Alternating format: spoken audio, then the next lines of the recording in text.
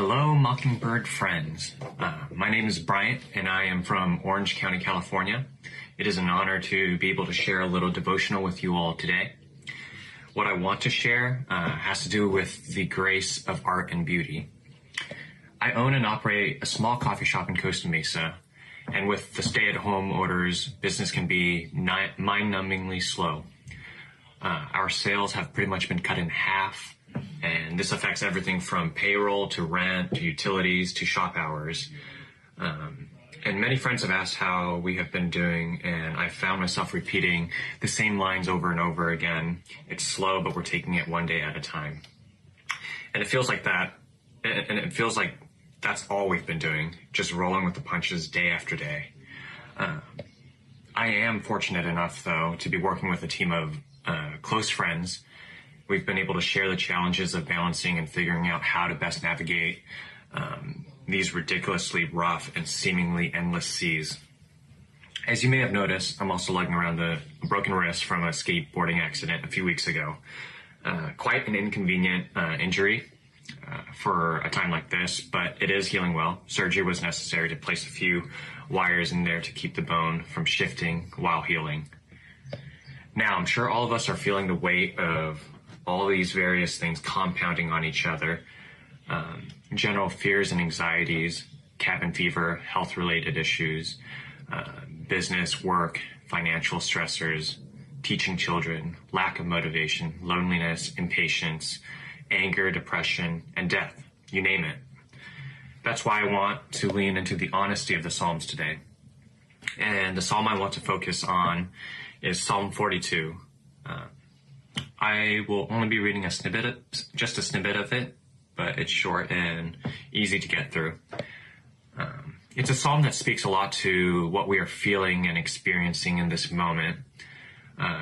It's a song that longs for rest, but it is also a song about remembering the God who makes all things new.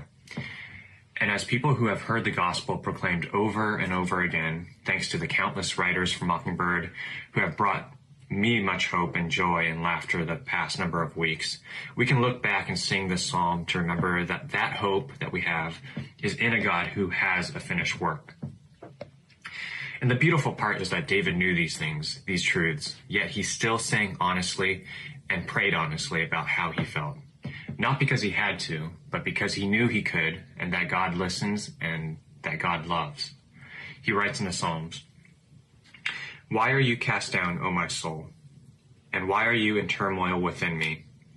Hope in God, for I shall again praise him, my salvation and my God. My soul is cast down within me, therefore I remember you, from the land of Jordan and of Hermon, from Mount Mizar."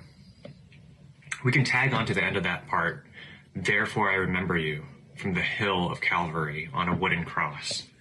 And that's the beauty of a song. And that's the beauty of a lot of the art that we experience day to day. It allows us to be honest with ourselves and with God. The art we experience reminds us often of that truth. And it also reminds us of the hope and rest that we do have in God. A hope that because of Christ, all things will be made new again. I'll end by telling you about a book I finished last week by Andrew Peterson. It is the second of a four-book series called The Wing Feather Saga. It's a wonderful series, and towards the end of the book, some of the main protagonists, a couple children, a mother, and a grandfather, are captured and tied up by the enemy.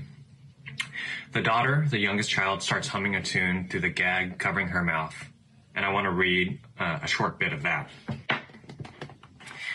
"They sat for a long time, listening to the sputter of the torch and to one another's breathing. They each took a turns twisting their arms and to loosen the bonds, but it was no use. Soon the silence was broken by sniffles, and Janner saw Lily was crying. Nia tried to talk to her through the gag, but it was no use. When Lily's tears ebbed, she began to hum. She had no whistle harp, and she could form no words, but the melody that emerged dripped with weariness and sorrow. The song filled the chamber, and all of their hearts resonated with it. Janner looked at each of them in turn and saw their cheeks were wet. Janner closed his eyes and saw bright colors. After he sees the bright colors, he sees a vision of rescue, a glimmer of hope. Now, I won't spoil the story any further than that, but through that beauty and honesty of Lily's song, Janner, the older brother, was given hope, something to cling on to. And that's what art and beauty offers to remind us and give us.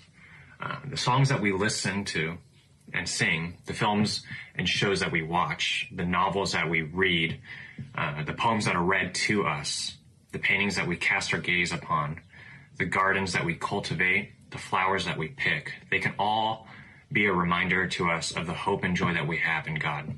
So, beauty and the arts have been a huge, huge source of grace for me in this season of chaos and confusion. And I hope it has been that way for you as well, that you are all able to find moments of joy and hope and laughter. The wonderful thing is that all this beauty is all around us. The grace of it all is that we don't have to do anything to encounter much of that beauty. It's already ours. I hope you are able to look to those beautiful things and be reminded of the capital B beauty that saves the world. I absolutely cannot wait to see you all at the next Mockingbird Conference. Bye.